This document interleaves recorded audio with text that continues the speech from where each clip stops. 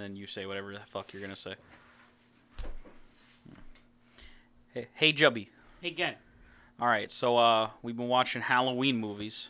Yeah. But so what are the other good horror movie franchises? Because this is gonna lead to another question. I just want to get the answers from you first. I really like Nightmare on Elm Street.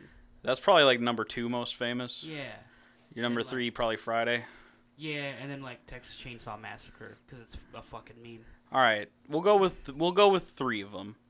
So, Michael Myers, Jason Voorhees, Freddy Krueger. Want you to give me an answer for a fuck, marry, kill. What do you do there, man?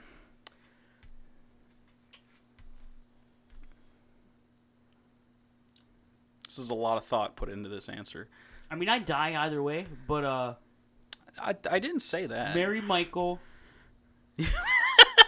That's a good marriage. He don't, He doesn't kill husbands, only moms. Finally, some peace and quiet. Know what I'm saying? He doesn't kill husbands, only moms. I'll be safe, I think.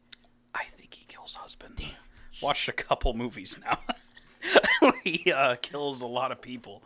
And then we're gonna kill Jason. Okay. That's good, because he's not been able to do that for over, like, 13 movies. And then we get to fuck Freddy, which might be wild dreamscape shit. He's going to use the power glove on your ass, man. Maybe I deserve it. Maybe. All these answers are wrong, because Pinhead is the true waifu. You idiot. Great. That was a fruitful conversation. Go fuck yourself. Wow. The podcast is canceled.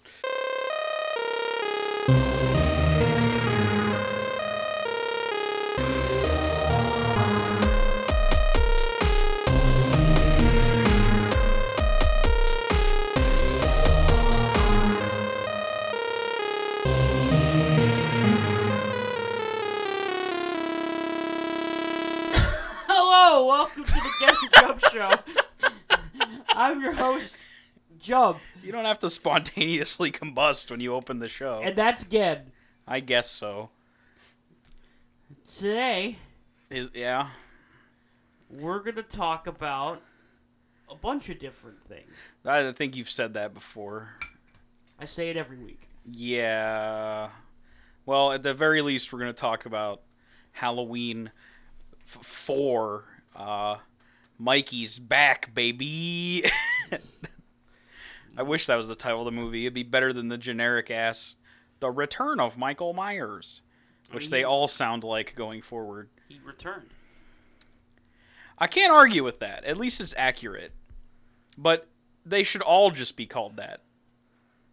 Every single sequel should just be The Return of Michael Myers, because it's factual. Except Halloween 2, because you already know he returned, because he got up from the... I mean, yeah, but, like, he did come back. Still factual.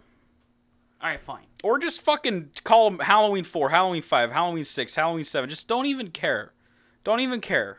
They didn't care with Halloween 3. Dude, I'm so fucking ready for Halloween 22. Oh, man. Well, I wonder if we'll be alive when that comes out. Nope. Thank God. Anyway, again, what have you been playing? We're Rock Band? Yeah, nothing too interesting this week because I didn't get to fucking buy Spider-Man. Yeah, I did. I'm mad that I didn't get to buy Spider-Man. But we can talk about Spider-Man because you bought Spider-Man. Yes, I did. And I have been watching you and your brother and the internet play and enjoy Spider-Man as a kind of coping mechanism for me not being able to play Spider-Man. I don't know, what can I say? Games are $60 and I make like $2. So, I don't know. Is that your lifetime accumulation, $2? Yeah, that's all I've ever been able to make my entire life. Amazing. Yeah. So, yeah, I've been playing Spider-Man, of course, like a really good chunk of people have been, as indicated by the sales. It's awesome. It's excellent. It's really, really good. I love just swinging around in that game. It feels really good. Like, that's the part you need to nail the most. Yeah. If you're making a Spider-Man game, for sure. Like, look at like when they try to make any superhero game, movement is key. And this is why, like, they've kind of got they've had good Batman games. They've had good Spider-Man games. Never been a good Superman game. Because they've never been able to nail that controls down. Mm-hmm. It's always been shit. It is hard, but it was thought to be hard with Spider-Man before. Everything was very, like, on rails as far as the controls, just webbing the fucking ceiling until Spider-Man 2. And then this looks like just like how you want to remember Spider-Man 2 without actually playing Spider-Man 2, because not now. It is really just a natural evolution of that game. In the sense that it does a lot of similar things where you're webbing around and like, oh man, this dude in trouble, and you gotta go help, right? And there's all kinds of street crimes that happen that'll occur at random points. You can go and stop them in your immediate vicinity. I think it also has all the same characters in it, which is funny. Yeah, pretty sure. No, like, yeah. Yeah, plus a few. And they're all major players in that game. Yeah. Yep. There's a ton of characters in oh yeah, no, Spider-Man there's PS1. more. I think there is, like, I don't remember if there's other bosses. Mysterio's not in it. No, but there's a reference to him. Okay. So like he's because the story takes place with Spider-Man 8 years in. This isn't an origin story, nothing like that. I like it's their own Spider-Man too. Yeah. It's a good approach. Mm-hmm. You don't have to have this be a in continuity story. They kind of tried that with, like, what was that name of that Spider-Man game where you play as like 4 different Spider-Men? Shattered Dimensions? Yeah. That game wasn't that good. I didn't like it very much. It was neat for what it was. I didn't like any of the 360 PS3 Spider-Man games. I actually haven't liked the Spider-Man games since Spider-Man 2. You didn't like Web of Shadows? Nope. You didn't like Spider-Man 3? Nope. Oh, but that one lets you play as the black suit, edgy Spider-Man. Hey. Yeah. Nope. All bad. This one, though? Black good. suit. Black suit could be a good game. We'll see what they do with sequels down the line with this thing. It'll be there eventually. Because this is its own new franchise, and it's going to go places. All right. I'm going to start talking a little bit more about the story. If you don't want to hear any of the story and you haven't gotten the game yet and you want to jump in completely blind, skip about 15 minutes from now. That's a lot of minutes. Spoilers, Spider-Man dies. He's dead. You play as John Marston's son after he dies. Yeah. Every game. Thanks, Red Dead. Okay. So, one of the things I like most about at least like the side content in the game is it builds a lot of the background story for what's been happening these last few years that you weren't there, seeing what Spidey's been doing. You get some lore hidden about the map and stuff. Yeah. A lot of it's obtained through the first collectible you get in the game called backpacks. Each one has like, it's just like you find an old item from high school Spidey, from when he was first starting out. And it tells like a lot of the backstory from when he first started, like some of the things he encountered and some of the things he did. Some nice little stories. Mysterio was in there. You had a piece of glass from Mysterio's helmet. And it was really cool because he's like, hey man, I'd like hey, this piece of glass actually helped because it helped me redo the lenses on my suit. Oh, okay. See, some stuff like that. You know what? That's interesting. It's cool that we get a Spider-Man that's experienced, because that isn't often the case. He's also a very smart science boy. Like, he's a high grade science boy. It's not like top tier science bitch. Top tier science boy, dude. He makes like good shit. Like, his technology's really good. Is the big thing about this particular Spider-Man? That's been a big element of him in the comics, and I like that they're approaching it that way. It's better than having pizza missions as the side missions. Right. It's like, oh, what kind of cool tech is Peter going to come up with now? And you get to mess around with it. And it talks a lot about that when you're getting this backstory about like how he developed some of his different tech. He said it did the thing with Mysterio, like, oh, this is how I made my lenses. I based it off Mysterio's glass from his fishbowl head. And I made my thing. Mysterio's locked up. This is what he says. Like, Mysterio's been locked up for a while now. He gonna get out eventually. This is gonna turn into... This game is so successful and so good that it will turn into a franchise. For Insomniac, they have their, like, the thing they're gonna do probably for the next 6 years or so. Or 6 to 8 years. I feel like it's getting compared to the Arkham games a little much, but this is like the Arkham Asylum. Like, the next one is going to be fucking insanely good. Yeah. Is my theory. It'll improve on every issue that I have with it, which there are only a few. They are few and far between. I haven't finished the story yet. I'm only a part of the way in. I've been spending way too much time doing side stuff. It's too much fun, but that's fair. That means it's a little better than Arkham, in my opinion. As far as that goes, I didn't like the side stuff in Arkham. The Riddler trophies are meaningless. Yeah. Well, yeah. I feel like they got worse as they went on.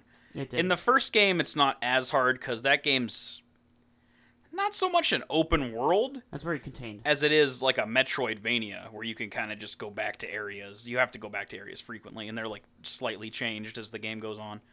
But like, yeah, and then finding the collectibles is way easier in that game too. So, but there's no big like reveal. Like you don't like defeat the Riddler really. Like you just call the cops on him basically. Lol, because Batman's too busy doing other shit. Yeah. In other games, you get some kind of conclusion, but, like, you know, don't make me get 500 Riddler trophies to go fight the Riddler. Like, come on. It's too much. It's a good idea for him to be the collectibles. It's a good, like, in-game reason for there to be collectibles. But, goddamn, there's too many. Especially in City. Yeah. Night, there's less, and I got all of them in Night, but it was still, like, not worth it. Yeah, the story for release so far at Spider-Man is definitely not comparable to something like Arkham City. Gameplay-wise, it's infinitely better. But that's kind of I'm very happy about that. Yeah, I'm very happy about that. You should expect that. Like, a game that takes influence from that, and this many years removed from Arkham City, with a talented developer like Insomniac, they should nail that. And they did. Sure, it's about time for a developer to, like, look at those games and be like, all right, those are great, but how do we adapt them and make them our kind of game? Yeah, and they did very well. You know, obviously, it's Spider-Man instead of Batman is much faster, much more like aerial and like gadget focused. Well, I mean, Batman's a lot of gadget focused shit too, but entirely. Yeah, that's his thing. There's some stealth segments, nowhere near as stealthy as encounters in the Arkham games, though. I've heard your brother was complaining about him to me. He said he did not like the stealth in this game as far as Spider-Man goes. I mean, it's fine. I know there are, not giving anything away, but I know there are parts where you play as not Spider-Man that are stealth segments, and he said those were handled a little better. I don't know. Yeah, I only did one of those so far, and I liked it. It was a good little bit. They don't make you do it for too long. It's not dragged out. Like the first one, at least, it's just it only took me about 6 minutes to do. That's cool. That's cool. It's just like a little short thing. It's a little thing you do through somebody else's eyes, and it's really That's neat. Fine. Is it maybe comparable to, like, I don't know if this is a good comparison or not. Like in Resident Evil 7, you get the videotapes and it lets you experience something else for like a minute. It's about the same length as one of those, and it maybe just like reveals a bit about the story or helps you solve a puzzle or something. Resident Evil 7, it helps you solve puzzles. But in the context of the Spider-Man, it kind of shows you what happens before you get to where you are in this area. Well, there you go. Like you meet up with somebody and you ask them what happened, and they explain it to you, but then you play that part, which is cool. It's a nice little thing. It doesn't take very long. There's a lot of story beforehand, but the actual stealth gameplay is probably only about 6 minutes long. That's what it took me to do it. Easy. I mean, I like that, though, because at least it's a way to give other characters something to do in the game without making them just tell you shit. Yeah, it's also a nice little break from, like, doing the crazy Spidey shit. It's cool. Yeah. There should be, like, little gaps, little extra things. I was seeing that there was, like, hacking kind of mini games in this. Yeah. Those are interesting. They're okay. They're like BioShock level, like, They're fine. You can skip them. Yeah. You can skip the story ones if you want to. I guess it's good they gave you the option. Yeah, for people that just hate they that don't stuff, look they don't look very difficult. I'm not going to skip them. They actually looked kind of fun in my opinion. And some of them are. It depends on, like, the side stuff ones were fun. The only ones I've done in the main story so far have just been, like, kind of dumb, easy, and a waste of time. Because they're part, you have to do them. Yeah, well, you can skip them still. Sure, but, like, you have more of a reason to do them because it's not side stuff. Because there's a whole, like, science-based side thing you can do throughout the game. And every single one of these side things have their own tokens to them. and you use those tokens to craft upgrades and new suits and stuff. And that's why they're like, it gives you a good reason to go and do them, not just because. Like, every single collectible side thing, etc. you do in the game has something associated with it that you can use to actually make yourself better. They're not... Everything has a purpose, which most open world games don't do, and it's obnoxious. If it does anything, it's just like, you gained experience. Or like a little cutscene, like in Arkham. In Arkham, you get all the collectibles, you get a little cutscene. Yeah, that's it. And or you fight Riddler or something. It's silly. If I remember right, in Night, you fight him before you even get all of them, so you don't have to get all of them. Yeah, it's actually not required. Nope. It's good, because there's way too many in that game. There's less than City. Yeah, which is weird. But and you also don't have to also play as Catwoman and also get Riddler trophies as Catwoman. It's annoying. But I'm someone that actually gets collectibles in games, though. So I do go after that kind of shit. I have City again. I'm probably going to play it eventually. Obviously, Spider-Man's way more important and on my radar right now. But I don't know. I kind of like sometimes just sitting down with a guide pulled up and just going and getting all this shit. But I definitely prefer the way Spider-Man seems to do it, because it's like the backpacks are on your map, right? Everything's on your map. So you can just go to it. Yeah. There's nothing's there's That's hidden. Bless up, because it's basically the same thing. I have to look at a fucking thing on the internet telling me where everything is. Yeah, I think that was in another game. I think that was their mindset. Well, it's kind of like, dumb. It's a smart way to do things. It's dumb to expect me to find all the collectibles in GTA 5 just of my own accord. You know what I mean? No one's gonna be able to do that. Yeah, so you're just gonna look it up, and at that point you might as well put it in the game. You can beat the story of GTA 5 without coming across one of them. I didn't even know what the collectibles were in that game until I'd already beat it the first time. Yep. That's what happens when you have a giant world that means it's a dumb collectible that they didn't think about. They just threw it in the game because, collectibles are in open world games. This, they actually thought about what it could do for the story. Yep. They gave it a story purpose. They gave it a purpose for, like, upgrading yourself. Most of the things you do are very interesting. I actually like a good chunk of the science stuff, because each one has something different that you do and has like different limitations and things you have to do. Those are neat, and it kind of like delves into like the science portion of like the Oscorp stuff and Harry and all that stuff, which is cool. I appreciate that. It's a fun little thing. And it's I don't like collectibles in open world games very much, like at all. Actually, it's one of my big pet peeves about open world games in general. Is that like, oh look at these 5 million fucking things the game wants me to go get. I'm just not gonna do it. See, it's even more painful when you're someone that actually does like to do it. I will never forget the time I tried to get all the flags in Assassin's Creed 1. And, like, I, either the game glitched or I missed one in the kingdom, the open world that connected the other open world towns. Mm-hmm. And I got 99 out of 100 and didn't know where I fucked up or if the game fucked up, and then had to give up and quit. That was a lot of time just thrown in the toilet. Mm-hmm. Bullshit. I was worried when I first started playing the game that because the first thing you get to do for the side is radio towers. And it functions similar ways to most other open world games. You hit the tower, it shows you all the different things you can do in that district. That's like almost like a parody at this point. Yeah, it's like a Far Cry 3 thing. Yeah. Just think of Far Cry 3 popularized Assassin's Creed and all them. Ubisoft games. Yeah, and I was worried going into it because I was like, oh good, here's another Ubisoft thing. It takes you maybe 30 minets to activate all of them. Because of how fluid and fast you are, if you just go zero in on it and just traverse the map and go get them, it takes no time at all.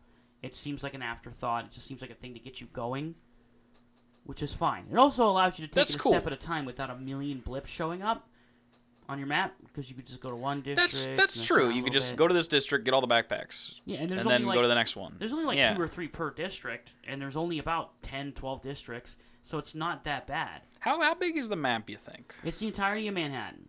Is it, accurate? The whole island, yes. It is very accurate.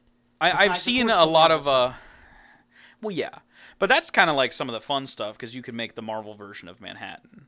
Yeah, that's exactly Like, what I they was did. seeing, there's several Easter eggs in the game, and people are going to, like, actual locations in New York. I just didn't know how accurate it was. Like, the Ghostbusters firehouse is in New York, and it's in the game. And there's, like, graffiti of a ghost on the back of it. Like, they knew. There's, like, cool shit like that. There's so many little Easter eggs. People are discovering, like, little things, like, all the time. There's sad ones, too. Yeah. Actually, the girl who was going to be proposed to came out and made a statement about that whole thing, which... If anybody doesn't know, someone contacted the... Was this Insomniac? Yeah. Insomniac, and was like, hey, can I want to propose to my girlfriend. Can you put a Easter egg in the game asking her if she'll marry me in Spider-Man? And then, like, she broke up with him and got together with his brother before the game even came out. Apparently, the brother thing is untrue. Okay. Is what she said. I've been seeing that widely reported. Yeah, she came out and said, like, no, at no point was I... Is that something that he brother. Said? I think it's something that he thought because they were close. Well... Because he's probably a nerd. That's possible. I mean, he did, nerd. Like, try to ask his girlfriend to marry him through a video game. Apparently she doesn't even like video games, which is also the hilarious that's thing. That's a very misguided thing to do. Right. This will get her to like video games. Like, come on, man. Don't put your proposal in a video game if your girlfriend doesn't even like video games. Yeah. Do something your girlfriend likes. You want to impress her. Or, like, if you don't even, if you don't share enough of the same interests to actually, like, be in a good relationship where you can talk about things, maybe you don't ask her to marry you. Yeah, that'll also work. Jesus. Yeah, apparently they were completely different. But, I mean, that's, bad relationships happen all the time and it happens to everybody. But she came out, she said all that. She basically said that, yeah, our relationship just fell apart. We weren't on the same page anymore. We started dating when we were real young, yada, yada, yada. And at the end, she was like, no, I am not with his brother. His brother wanted to make sure I was okay after everything was over. We became close friends. We are just friends. Okay. It's like, all right, good. It's less weird. And now it's just sad. Well, speaking of a good Easter egg in this game, I saw that... So there's that famous statue of a bull on Wall Street. And they did want it to be that bull, but I guess there's some kind of like I don't know about like if copyrights or whatever that they couldn't do it. Yeah. So they made it Lockjaw, the Inhuman's dog, which is my god, the best. That's so good. Rest in peace, Lockjaw. Actually, comics are fucking awful. He's dead now. Rip. I mean, one of my favorite writers killed him. Fuck you, Donny Cates, you piece of shit. Fight him. I won't fight him. He's writing the best comic right now, Venom. Oh, yeah. It's better than Watchmen. Yeah, no, don't fight him. Yeah, that's Spider-Man. I like it a lot. Everybody will probably like it a lot. Go play it. Okay, can you give me $60, please, and I'll go play it, Justin? No, instead watch more episodes of Better Call Saul. Tell me about it. Oh, that's a good transition. Well, you are not the one that should be telling people to watch more episodes of Better Call Saul, my guy. I'm 2 seasons behind, technically, because I haven't started season 3 yet. You loser. It's on Netflix. Please start, because there's I don't know. I don't want to get too into it, because talking about the 4th season is going to be weird without you seeing the 3rd. And I know that's weird to say, because we're talking about a prequel, but... Well, no. I understand, like, the story developments and stuff like that. Well, that was part of what I was going to talk about Better Call Saul anyway, is that it's, like, a good take on a prequel. But something happens at the end of the 3rd season that's going to impact the rest of the show going forward. And it makes it so I can't talk about literally anything in the 4th season. Maybe, like, things here and there. I assume you know that Gus is in the show by now. Yeah, that was all over the news. He appears in, I think, the 2nd episode of the 3rd season. Fucking Vince Fring is a madman, and he literally... Vince Fring? What the fuck? Vince, what the hell is his name? I just think Vince. Because the Bravo Vince meme. I only know one Vince, and it's Vince Lombardi, baby. It's Vince Offer, the creator of Breaking Bad. It's Vince Gilligan, isn't it? It is, yes. Okay. God, I said Vince Fring, like Gus Fring. Because the Easter egg they did with the Season 2 episode titles all start with letters that, when organized a completely different way, spell Fring's back. And I saw that on like Reddit and I was like, fuck off. That's fucking stupid. You just organize the episodes in a completely different order to make it say that. There's no reason. And then Vince was like, oh no, I did that on purpose. I was like, you motherfucker. Fucking liar. Yeah. Lying. We're getting to the point where everyone from Breaking Bad's going to show up, though. It can't go on much longer without them not showing up, because we're getting close to Jimmy McGill just straight up being Saul Goodman. It's happening. It's coming. There's an actual amount of time, like probably a year before it can happen, but we'll see. It's probably season 5 we're going to actually literally see Bryan Cranston in this show. Maybe just for a minute, and that's fine, because it's not his show. Not anymore. It's a different show. It's the Saul Goodman show. And that's fine. But he's part of it. He's part of the universe. God. I was thinking, like, when this is all over, someone should make, like, a chronological edit of both series. That'd be pretty neat. Oh, yeah, because there's lots of time jumping around, too. Flashbacks, flash forwards. There was just one in the last episode that took place, like, before the majority of the series. I don't think it would be the earliest clip, because I think there's stuff with Jimmy as a child. I don't think there's anything with Walt as a child, which would technically take place before. But I think the farthest we go back into the timeline is that. Actually, there might be a scene that might take place even before that happened this season. Or maybe not. But what I was going to say about it is it's an example of a way to make a prequel interesting, because when they first announced Better Call Saul, I was like, not hype at all. What were you feeling when they first announced it? I was kind of just like, about it. I was intrigued. I was like, this could be good. Well, yeah. I mean, it still had everybody from Breaking Bad, right? I just thought it was a bad idea to make anything after it, because Breaking Bad was, like, perfect. Like, you don't want to touch it.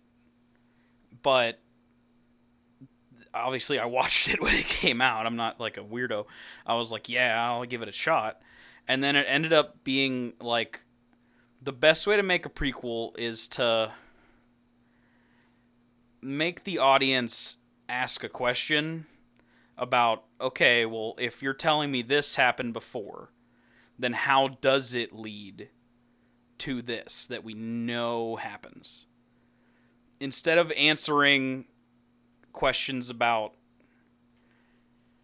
just like Easter eggy things, which there is that here and there, pose a new question to the audience that is going to be on their minds every single episode of this show. And they did, because they introduce us to Saul, but he's not Saul.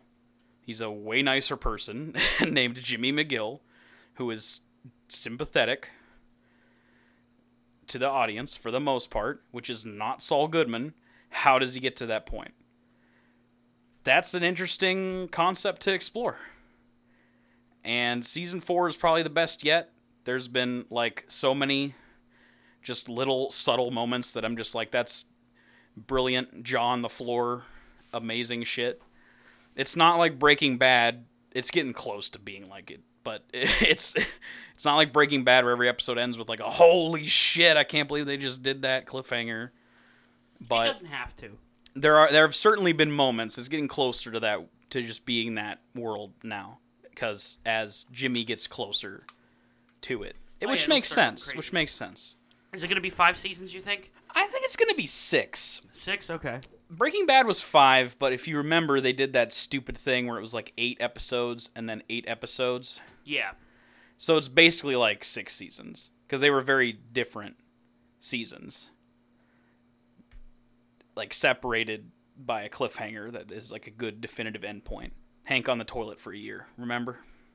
That was the craziest shit. Remember when Hank was on the toilet for a year? Tell you Jesus. what, man, probably has no feeling left in his legs. Well, no, because he's dead.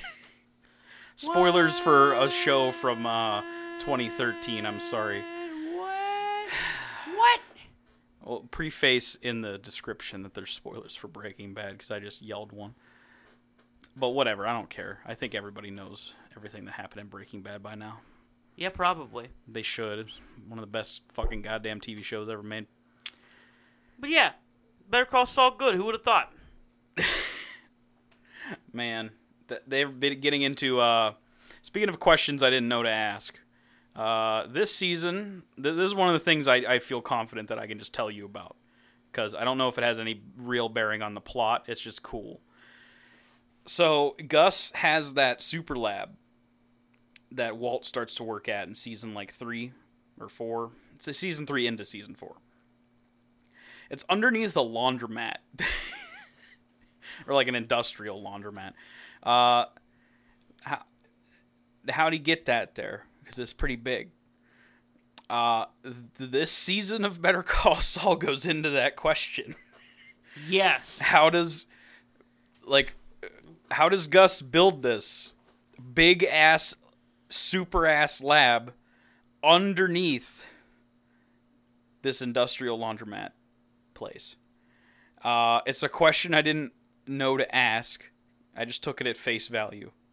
And it still works if you just take it at face value. But now that I know it's a question to ask, I'm like, okay, I kind of want to see the story of how they make it. Because they've been making it really interesting, actually.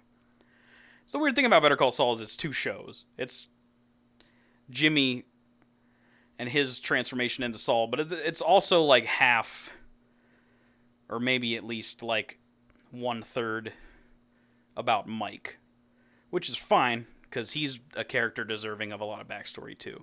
And he didn't have that much in Breaking Bad. So, I don't know. I highly recommend it. It's probably my favorite show every time it comes back on. Including everything else. Much better than The Walking Dead. What? Throw it in the pit. What? Walking Dead's bad? Yeah. All right. Fear hasn't been getting much better either. It's a show. Everybody's separated. Wee. I hope they get together again. Wee. You know what else wants to separate? Stockholders from Elon Musk after he almost smoked weed, but really didn't. Oh, was it fake? No, he just, So, alright, let me get some backstory. Okay, what most of you have probably heard about this for now, but I just want to talk about it because I find it fucking hilarious. Elon Musk went on Joe Rogan podcast. Joe Rogan, big pot boy, likes the potty pot, likes to smoke the smoky smoke, right? Big pot boy. Big potty pot. Yeah. He's a big old pot. He likes his pod. He likes his pot. He likes his pot. He got that shiny head. It's literally a pot. And Joe Rogan is a pot? yes, Okay. like the ceramic pot. But also like the marijuana leaf. That's his arms. What the fuck are you talking about? I mean, whatever. Okay, so Elon Musk was on his show. Yeah. And I'm sure they had an enlightening libertarian-ass conversation. I didn't even listen to that. I did not care to watch it. I just know the meme where he's smoking the blunt. That's all that matters is like a good 45-second clip of what breaks down here. Is Joe Rogan goes and lights up little joint that's a combination of tobacco and marijuana. They're called a specific thing, but I forget because I don't smoke weed. And okay, then he I know the name for it. It's just on. I just can't remember it right now. If you remember, you go ahead and say it. But then he lights up, takes a hit of it, and then Elon Musk bedazzles is that weed? And Joe Rogan yeah. And Elon okay. Well, then Joe Rogan first is you want a hit of it? And Elon nah, maybe not. And Joe Rogan yeah, probably stockholders and shit, right? And then Elon is it legal? And Joe Rogan yeah, in California, yeah, legal. Did Yeah. Elon take the thing? And then he goes and takes his hit, right? Now, if you've ever smoked anything in your life besides a cigar is the only thing you don't do this with. When you take a hit, you're supposed to inhale the smoke and then blow it out, right? That way it actually makes contact with your lungs and shit. Sure. And it gives you the drug that you're looking for. He tried not to inhale. Elon does not inhale a fucking bit of it. He takes, like... Do you think he did that on purpose? No. Oh, okay. I bet you thought he was smoking weed. No, I thought it was going to be like one of those memes where, like, you know, like you find out, like, a president or a senator smoked weed, and they're like, I did not inhale, though. I'm like, okay. Yeah, sure, bitch. Yeah, who cares? But no, I think he literally just didn't know. He just, like, took a short hit of it, and then just blew the smoke straight out. Which was funny. So basically, he really didn't even smoke weed. Let's be straight here. It might be called a spliff. It is a spliff. Okay. You're right. Yeah, it's a I spliff. looked it up. I just typed tobacco with weed on Google. Tobacco with weed. No, man, the FBI's looking at you now. Oh, what the fuck? I have worse searches than that. You're on another FBI watch I looked list. up who directed Halloween 4. I'm on a watch list for that. You're probably going to die. Who knows? Who cares about this information? We have to go find out what this dude's up to. So anyway, that happens, okay? It's really funny, really memeable, his face he has afterwards, because clearly he hates it. Yeah. Because he's too much of a good boy. So... Oh, yeah, sure. Goes on the internet. He's a good two-shoes boy. Anyway. That makes more sense. Who accuses other people of being pedophiles. What a meme of a human. He is. So he goes on the internet, huge meme, all that shit. Stockholders see it, and then his stock drops. Tesla stock ends up dropping because he didn't really smoke weed. I will say that part's dumb. It's really stupid. It's dumb for people to freak out over him smoking weed as if that represents him being a bad person. It represents anything at all. It's the stigma around weed in this country that's still around after all this time of people just smoking weed out in the fucking open. Do you think Snoop by himself would have changed the law by now? You know what I'm saying? He sure is trying. He's been trying for the better part of 20 years. Yeah, it's dumb and like it's the stupidest, pearl clutchiest way to respond to that. I do understand people being mad at Elon Musk himself though, as a human being. Oh yeah, because he's a trash boat. Yeah, and it's wrong that he is like okay with haha, I'll smoke weed on your podcast, lol. And then, like, harshly penalizes people who smoke weed for his company. Yeah. Tesla employees get fired they get drug tested, and they get fired if they have weed in their system. Elon Musk, it's time to step up. If you just smoke weed, you either should lift that ban or fire yourself. Well, he ain't doing that. You broke your policy. Go ahead and pick one, Elon. He probably ain't doing either, because he's a little fucking pussy bitch boy. He's such a pussy bitch boy that he ain't even listening to this podcast. He ain't even inhale the fucking weed. He ain't even listening to this podcast. Inhale, you little bitch. Inhale the weed. Get some spliff in ya. Get a little high. It's fun. I used to really enjoy getting high, making YouTube poops. It was a good time. I know. I didn't get high, but I helped you make them. Which might say more about my psyche than yours. Yeah. I'm not sure. Who knows? If you want to watch our YouTube poops, Don't! I'm just kidding. I'm not saying. Let's just forget that era. There's tons of great quality YouTube poops, but they are not ours. Suffice to say. Not a single one. There are some funny jokes, but God, that's the problem with YouTube poops, is you make like 10 minutes of content, and 2 minutes of it are funny. Maybe. Right. So, Elon Musk, who will never listen to this podcast, I'm calling you out. You need to do one or the other. You gotta fire yourself. Fire yourself or lift the drug tested bullshit in Tesla. Those are you also have the third option of throwing yourself in the pit. I'll do it for you. No, he doesn't. He literally, when he accused somebody of being a pedophile without any kind of facts. Just you're a pedophile. And this dude who just like helped a bunch of fucking kids get out of a like completely washed out cave and they were gonna die. I don't know, man. Must mean he's a pedophile. Man. He walked himself into the pit. I don't even have to throw him. He just waltzed right in. He was just walking, talking, stepped right into the pit. Yeah, he just fell right. He tweeted himself into the pit. All right, fair. Elon Musk, you're a piece of shit. Let's fight. The new Logan Paul versus KSI is now. No, I don't get boxing. We're gonna street fight, dude. Meet me outside. Meet me at the back parking lot of the middle school by me. Oh yeah, he knows where that is. He knows. I'm sure he does. He doesn't even know how to smoke weed. He doesn't know where that is. Well, speaking of drugs. Hey. So this news story kind of broke today. You'll be listening to it way after. It's not big news. It's not important news. But goddamn is it funny. Paul McCartney, the legendary, dead since the 60s Beatle, has a new album coming out called fucking Egypt or something. I think it's Egypt Station. Egypt Station? Yeah.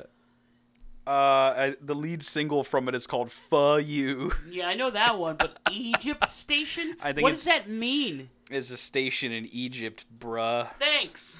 It's probably better than Yoko Ono's newest solo work. Warzone! Warzone! Go listen to Warzone by Yoko Ono. It's the funniest song of the year for sure. Yeah, it's Egypt Station. Oh, I didn't know this. An article just popped up that Paul McCartney declined Kanye West's offer to produce it. To produce Egypt Station. Wild. I didn't even know that was a thing. But anyway, so Paul McCartney does an interview with GQ. And for some reason they're asking him like previous like sexual history about him and the Beatles. And fun stuff has come to light, folks. Here we go. We got some McCartney quotes. Let's see. Was over at John's house and it was just a group of us. And instead of just getting roaring drunk and partying, I don't even know if we were staying over or anything. We were all just in these chairs and the lights were out. And somebody's starting masturbating, so we all did.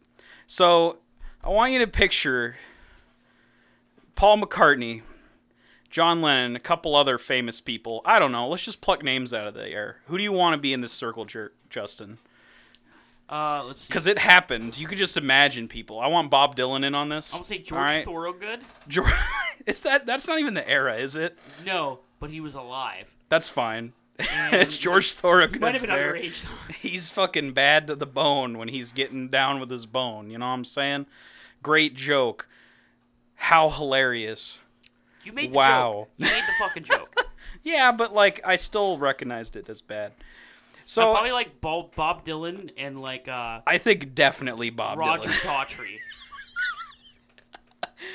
Daughtry. Do you think he makes like the noises he makes when he's singing Who songs when he comes? Yeah,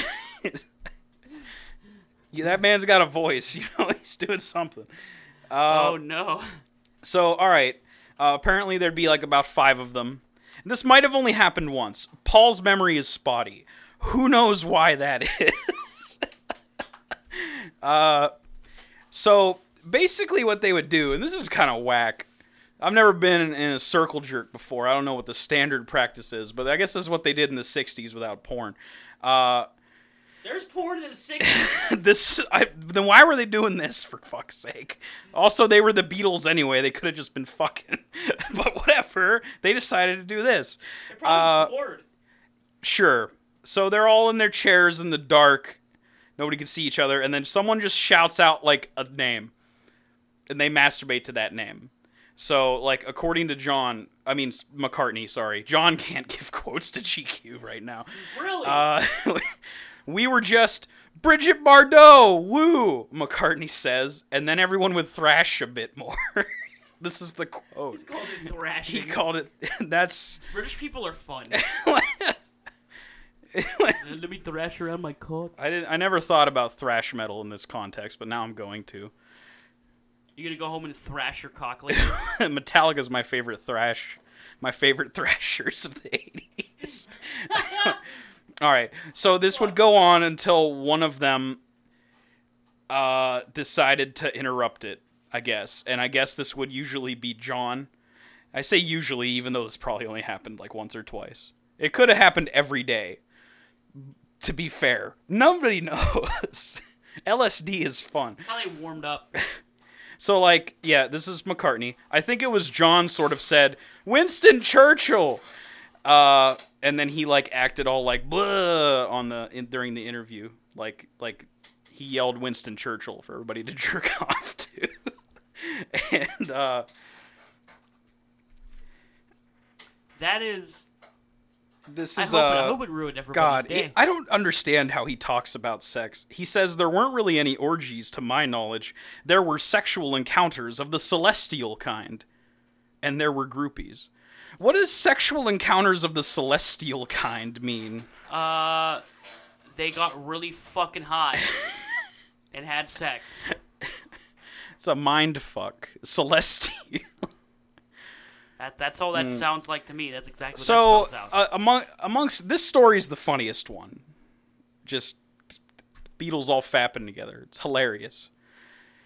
But there's several other ones. There's one that Paul cannot confirm nor deny. But when the Beatles were a band in the early days, they used to all live together, and there was bunk beds and maybe some other beds, and sometimes one of the lads would come home with a girl and then just go under a sheet. And there is a rumor or a story that has become legend that George Harrison lost his virginity under the bed, under the sheet one night in a bunk bed. And then when he was done, because everybody could hear him fucking, everyone clapped. Yeah, that's amazing. And Paul is like, I don't fucking know, I don't remember, but I'd like to think it's true. That's basically what he said. I'm paraphrasing my friends here. would have done that for me. Actually, in fact, I think they did when I told them I lost my virginity. They all clapped. They weren't in the room as it happened, though. No. A little different. Also, John Lennon confirmed cucked somebody. I know you've been waiting for confirmation for this for years, folks, but according to Paul, I remember there was someone in a club that he'd met, and they'd gone back to the house because the wife fancied John, wanted to have sex with him, so that happened. And John discovered the husband was watching. That was called, quote-unquote, kinky in those days. I guess it still is, because now it's a whole fetish on Pornhub and everything. You just look that up. Go ahead. Kinky in the 60s, cucking now. Now, here's the main point I wanted to bring up. We got all these new memes, all these new stories from Paul McCartney. Not one of them mentions Ringo. I told you, Ringo doesn't have a penis. What's he have, Justin? Nothing. He has children, I'm pretty sure. They were all made in tubes. That one's really talented. Richard He Starsky, learned. yeah, he was made with a little bit of Keith Moon's DNA. He was like, I want to be a drummer, and his dad was like, I suck. You should learn from Keith Moon. So he did. It's true, it happened. And now he's the drummer for The Who. Like, not a cover band, like The Who. It's awesome. Yeah, he's great. He's really good. I saw him live. He's awesome. He's a really excellent drummer. But I mean, no, Ringo got a penis.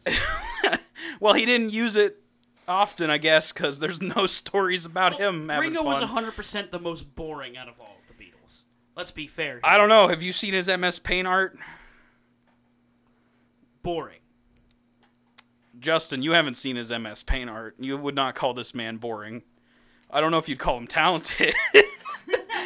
But, I don't know. It's a fun time. Dude, MS Paint work is such a 2008 meme. Yeah. He still uses it and makes drawings. God, I don't know. I don't know the exact quotes, but there's lots of quotes from him about him because they're really terrible. Awful MS Paint drawings.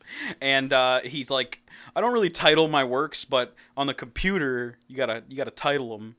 So if it's a guy with a hat, I'll title it Man with Hat. Amazing. He's a genius. What a special man. So I don't know. That is a news story with no bearing on anything serious.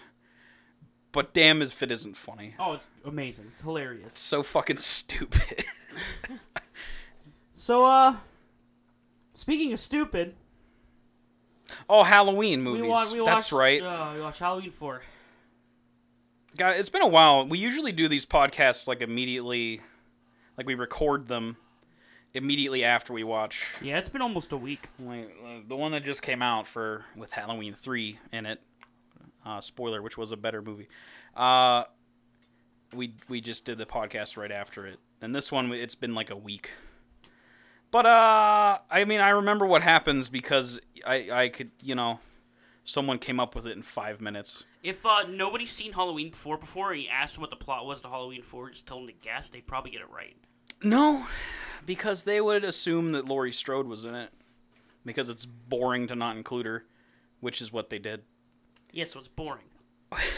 I wouldn't say it's boring, and I wouldn't even say I didn't enjoy it. But officially, the franchise has crossed completely over into just camp and cheese and just stereotypes of horror. Completely crossed over to that now. And it might not come back until this October to actually being a good, successful, actually legitimate horror movie. But I can't say that I wasn't entertained by how stupid it was. There was lots of stupid shit in this movie that was fun. I was laughing at it when we watched it. Especially the stuff towards the end. But your basic plot is in the title. It's called Halloween 4: The Return of Michael Myers. And guess what? Guess who returns in this movie, Justin? Michael Myers has been on vacation. Now he's back. He's been on vacation in the great country of Coma. He was going to visit his great friend, Laurie Strode. And he found out that she died years ago. He didn't even get to kill her. How fucking lame. But then How'd he she discovers die, you think? she has a daughter. And so now he wants to become friends with her. Quote unquote, like 15 quotation marks around friends. Yeah, friends. Yeah, the basic plot is, Same way I'm friends with you again. If we're going from the timeline, we're going from the timeline after Halloween 2. 3's its own universe. This is a direct sequel to 2. And by direct, I mean nobody involved with 2 except for producers had anything to do with this movie. Except for Donald Pleasance. He's back as Dr. Loomis. But more on that in a second. So, 2 ended with an explosion in the hospital, which set Michael Myers on fire, and then he burned to death and stopped moving. And Loomis was in the middle of the explosion, so he exploded. Right? That's how that movie ended. Now I got boo-boo. It's revealed that he just got a boo-boo. Yellow boo-boo on his face. He just got some like little burns on his face. Little face boo-boo. And then Michael, which is admittedly more plausible because he's like an evil paranormal being, has just been in a coma and just been waiting for 10 years, I guess. That part's not plausible. He would probably try to escape way earlier than that. But when they're moving him, of course, in an ambulance to another location, he escaped. And, of course, Loomis knows what's up immediately. He's just like, I gotta go to Haddonfield and find Michael. And, of course, Michael knows, he's set in his ways, Michael Myers. He has to kill a mechanic first. He has to get the mechanic suit. He has to go to a Halloween store. He has to steal that mask that, you probably can't find at a Halloween store because it's a mask of fucking William Shatner. That's not very common. But, he has to do all these things before he can really set about his business, which is killing Laurie Strode's daughter, I guess. His niece, if we're going from the canon of 2, where they are siblings. You're taking the, He's just trying to take the hobbits to Isengard, man. What? Are you smoking that Elon Musk concoction over there? No, I mean, obviously he always just keeps going back to Haddonfield every single time.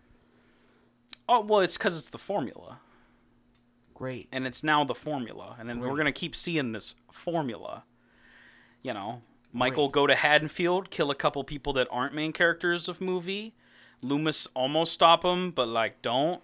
And then like Loomis come back at end to try and stop him, and then there's like a twist zinger that leads into the next movie, which we'll get into that in a bit, because that is maybe one of the only interesting things about this movie. Yeah, except I already know that they don't like do much with it. Yeah, that's the real tragedy of it, because the next one, like, we know Michael Myers is in, so I guess we'll just get into it now. The movie ends with It's the only interesting part. We might as well talk about it. Michael Myers gets shot 80 times and falls into a well. And it is there that he remains, I guess. They don't really go check on it. There's like, is Michael down there? They don't really do that. They just leave it. Oh yeah, Halloween movies are, what's right before that happens, Halloween movies are 2 for 2 on killing innocent people, like, good guys killing innocent people and then ignoring it for the rest God. of the movie. Oh, yeah, that's right. Yeah. It's fucking hilarious. I know, we'll kill Michael Myers. Boom, boom, boom, boom, boom, boom, boom, boom, boom. Fuck, it was just a child. How did we tell? It was a different shape and everything. So, whatever. Michael Myers dies, and before he dies, he touches the hand of his niece. I forget her name. Her name's Niece. Okay, niece girl. And I guess what we're supposed to assume from this, because she is immediately silent and gets taken home. Everything's fine. She didn't get killed by Michael Myers. He killed a lot of other people, but that's fine. You know, the little girl didn't get murdered. That's great. And then she kills her stepmom with a knife while dressed as a clown. Pair of scissors. Oh, with a pair of scissors? With a pair of scissors. That's right. In a scene that's exactly a ripoff. Yeah, it's supposed to exactly be a replica of what Mike Myers The very did. first scene in Halloween 1. Yeah. Well, he didn't kill his mom. He killed his sister. But that's besides the point. It's just someone connected to the family. It's fine. And then Loomis runs upstairs and sees her holding the bloody scissors, and he's like, no! It transferred, or whatever. I guess we're supposed to assume that whatever evil force is inside Michael Myers transferred to her before he died. However, the fifth one still has Michael Myers in it, so that's nothing really is done with that. They probably set it up and they were like, oh, fuck, wait, we tried to make a Halloween movie without Michael Myers in it once already, and nobody went to see it. I also don't know how successful they would be with a little kid as the murderer. I think it would be dope. It would be interesting. I just don't know how well it would fly. Fuck it, just have a bunch of hillbillies shooting a little girl the whole movie. That already happened basically in this movie. They almost woulda. You know, those trigger-happy rednecks. That was my favorite aspect of this movie because it was fucking funny as hell.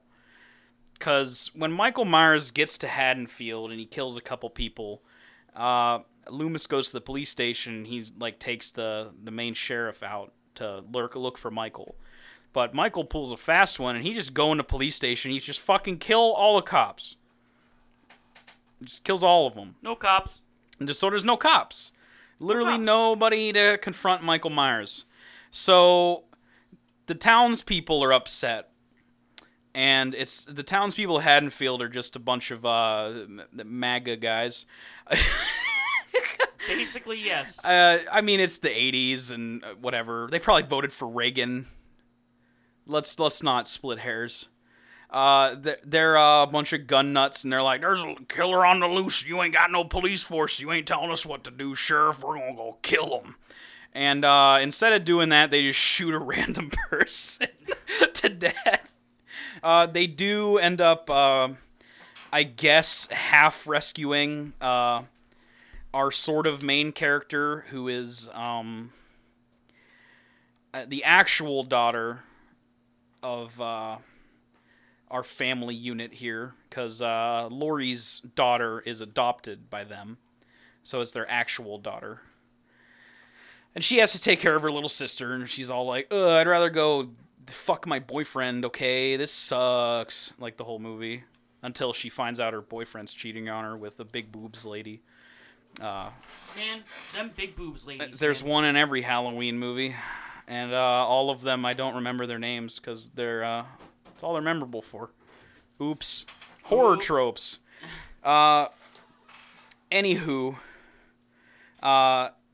the hillbilly guys like rescue them in their truck, but then all the hillbilly guys get murdered by Michael Myers because he's an expert at holding on to vehicles without anyone noticing he's there, and he kills them on a moving truck because he's a fucking badass dude. You can't stop Michael Myers. Every Halloween movie, Michael Myers shows that he's better at playing Metal Gear Solid than everybody else. It gets more implausible with each successive movie. He was so stealthy that we didn't even see him in 3. Amazing. Didn't even see him. Better off without him. Oh, it totally was. Clearly the better move for this franchise, from a quality standpoint, not from a monetary one, would have been to go the route that Halloween 3 set forth, which was everyone's different. Halloween 4 was supposed to be a ghost movie, I guess, and when it turned out that the producers were like, nah, let's bring back Michael Myers even though you killed him, because that'll sell more. Carpenter and Hill were like, fuck you, and left. And then they got this great director.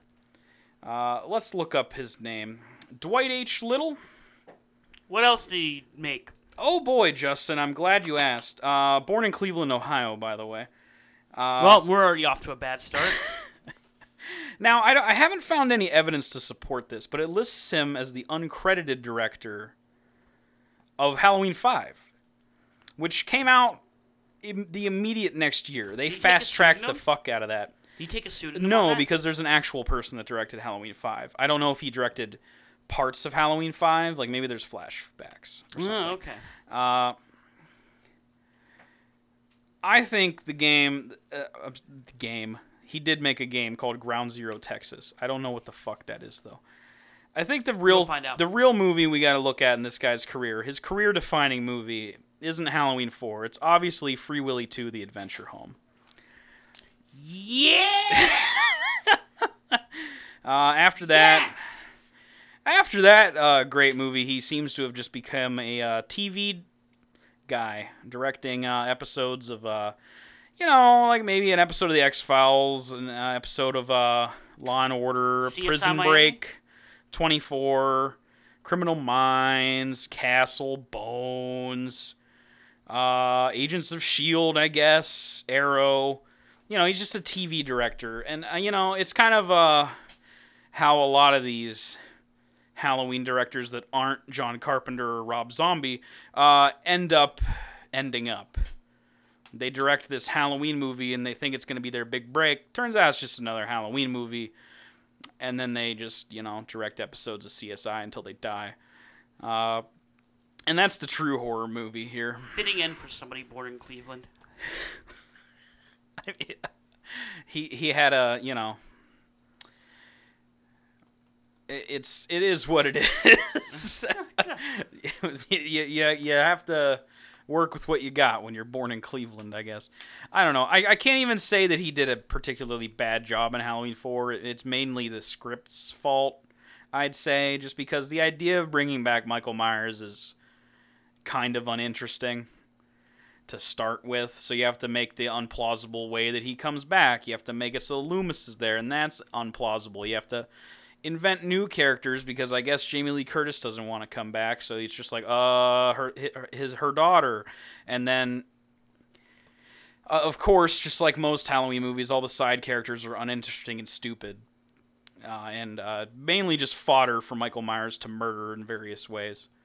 My favorite, though, of the deaths in this movie was the boyfriend character, for sure. Because, boy, what a useless cuck that guy was. He got sent to the attic. His entire arc is nothing but shameful. He's set up to be, the boyfriend character to our main character, and then he's cheating on her immediately with Boob Lady. And he doesn't really, he tries to defend his girl. That's not really his girl for like a minute from Michael Myers. He has a gun, and he's backing away from him. I think he misses both shots on Michael. And then the gun is empty. And double barrel shotgun, so he has to put new shells in. And then Michael just kill him. Yeah, like he just stands there and he's like, "I'll get him." He's trying to load his shells in the shotgun. He's shaking because he's a little bitch boy, and he's trying to get the fucking shells in. He's like, "I'll get him, Mike. I'll get Michael." Not trying to back up or anything at all by himself. Just a few more seconds. I believe he attempts to assault Mr. Myers, and Mr. Myers doesn't take kindly to that and just throws him off the balcony. No, just shoot him. Well, he missed those shots, so after that, he's trying to just punch Michael Myers, and Michael Myers is like, "Lol." There's this entire 15-second thing where he's trying to load new shells into this double barrel shotgun, and he's like being super slow because he's shaky as shit, and Michael Myers is just walking up to him. At any point, you could just back up and buy yourself more time. You're faster than him. That's completely true. Our heroes escape him by throwing shit down the stairs. Right. And it crowds on the stairs, and Michael's like, "Fuck, I gotta walk over this shit."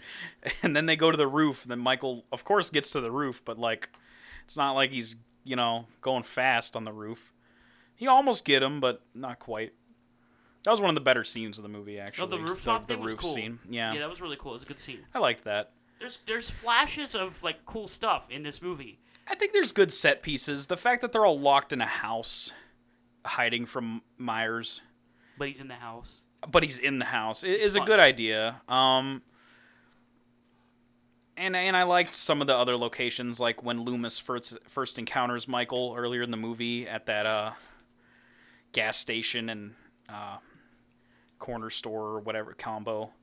And just everything is just fucked up. And he even sees Myers and tries to talk to him, and Myers just gets away and blows up the whole place, I guess. Myers has become an action hero. He blows stuff up and walks away from it. He definitely received an upgrade in this movie with in terms of what he's able to do. Yeah, he didn't just walk and stab and choke. Yeah. Oh, I see. Okay. So I was getting my favorite kill mixed up with the boyfriend character, because I loved seeing him go because he was a piece of shit. But there was a side cop character who had a gun, and Myers took the gun from him, and for a second I was like, oh my god, Michael's aiming a gun at someone. Is he going to kill somebody by shooting them? But Michael doesn't know how to shoot. Michael only knows how to stab, so he stabs the guy with the gun into the wall. That's dope. Which doesn't make any sense, but I'm glad it happened. Enough force, dude. Strong man. Big boy, strong man. Good arms, good bones, drink a lot of milk. Michael Myers is swole, okay? That might not be true until the Rob Zombie one. He's swole, but he definitely skipped leg day. That's why I'm saying in the Rob Zombie ones, he's what's his name? Tyler Mane, who's a wrestler man who was Sabretooth in the X-Men movies. He's a pretty big dude. I don't think he's a good actor because he played Michael Myers in Rob Zombie's Halloween, and he was Sabretooth in X-Men 1. That's not a great resume. On top of that, you're a wrestler, so, how many of those go on to have very successful careers? Maybe two. Just a couple, yeah, it's literally just a couple. I think it just might literally be The Rock and Batista, and that might be it. Man, John Cena's getting into acting. Is it good? No. Oh yeah, The Marine, my favorite film. No, he's been doing comedies actually lately. I think that's a better option for him. It's working for him. I mean, it's not like wrestlers are bad actors. They're just bad dramatic actors. That's kind of what I'm getting at. I'm not saying that Tyler Mane is bad. Just they're acting. I just wouldn't make him be the lead in a movie or nothing, and that's kind of a problem. We'll see how they handle it in those movies when we get to them. Yeah, I don't remember much about them at all. It's been as far as this movie, I do feel like it had some pluses. It wasn't as bad as I thought it was going to be, but I thought it was going to be very bad. Yeah, we're not into the pure shit yet. We got these next two are apparently really fucking bad, so get yourself ready for that. We have two different kind of weird production tales, because this one they rushed into theaters because they were, I guess Halloween 4 ended up being really successful. So they rushed 5 into theaters immediately the next year. But you may notice the timeline it takes for Halloween 6 to come out is 6 or 7 years. It takes them forever to release 6 after 5. And the reason is they didn't know what the fuck they were doing. There's two different cuts of Halloween 6. There's the famous, or infamous, I should say, producer's cut. I don't know which is worse. I don't really see anyone saying, like, oh, this version of the movie is good. I mainly see people saying, this version is better than this one, but it's still Halloween 6. Like, that's not good. But I'm curious to see what the difference is. We have the theatrical version. When it comes time to do Halloween 6, I'm going to watch some material from the producer's cut on my own before we do clips, before we do the podcast. Yeah. I at least have the ending saved on my YouTube account so that we can watch it when it happens, because that's very different apparently. I'm pretty sure the theatrical ending of that is Paul Rudd yeah beats Michael Myers to death with a pipe. Get him, Paul. What a fucking G. Good dude, that Paul Rudd.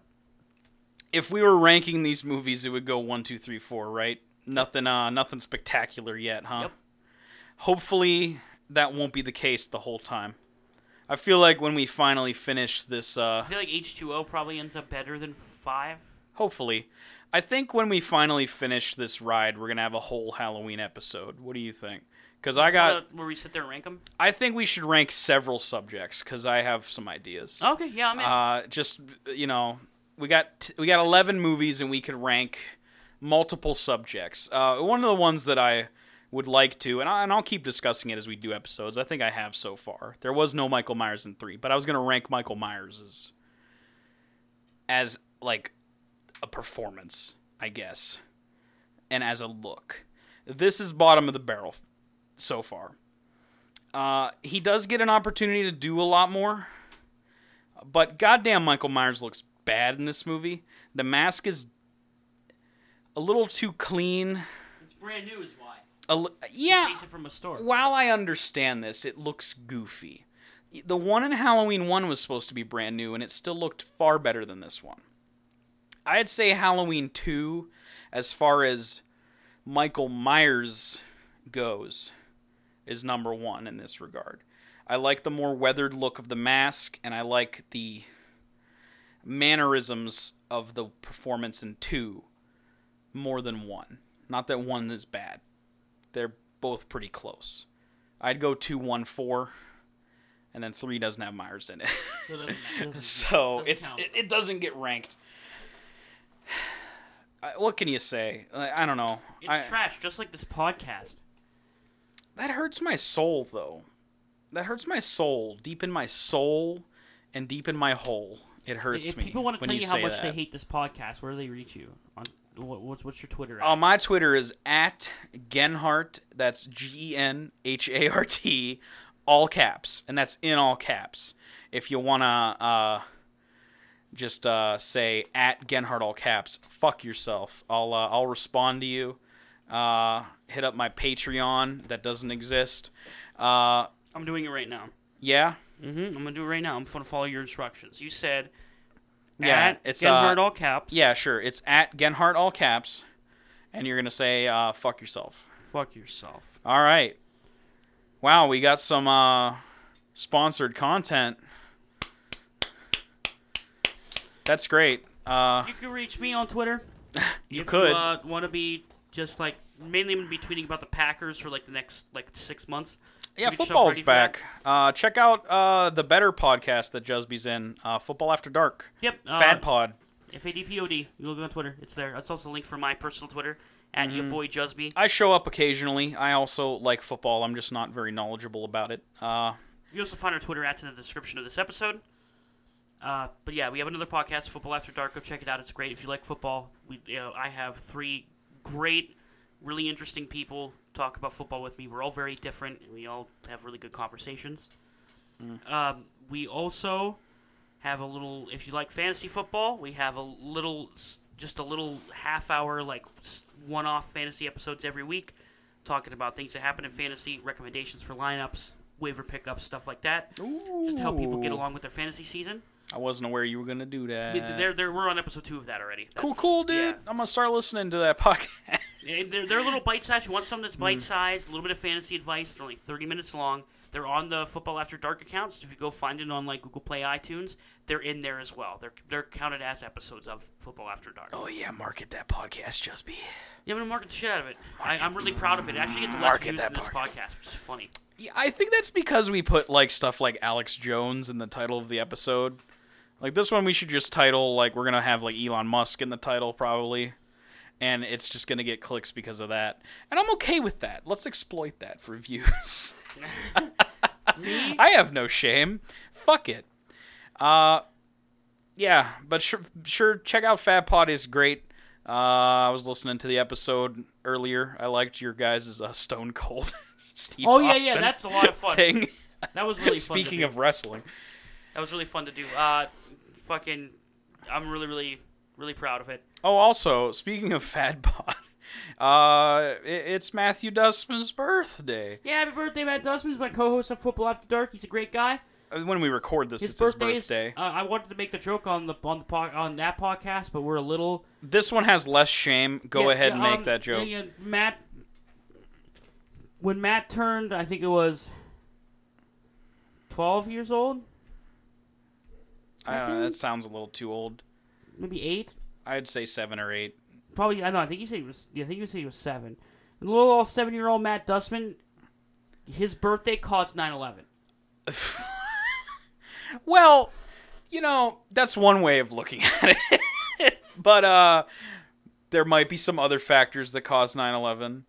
We're not sure. George Bush? Yes.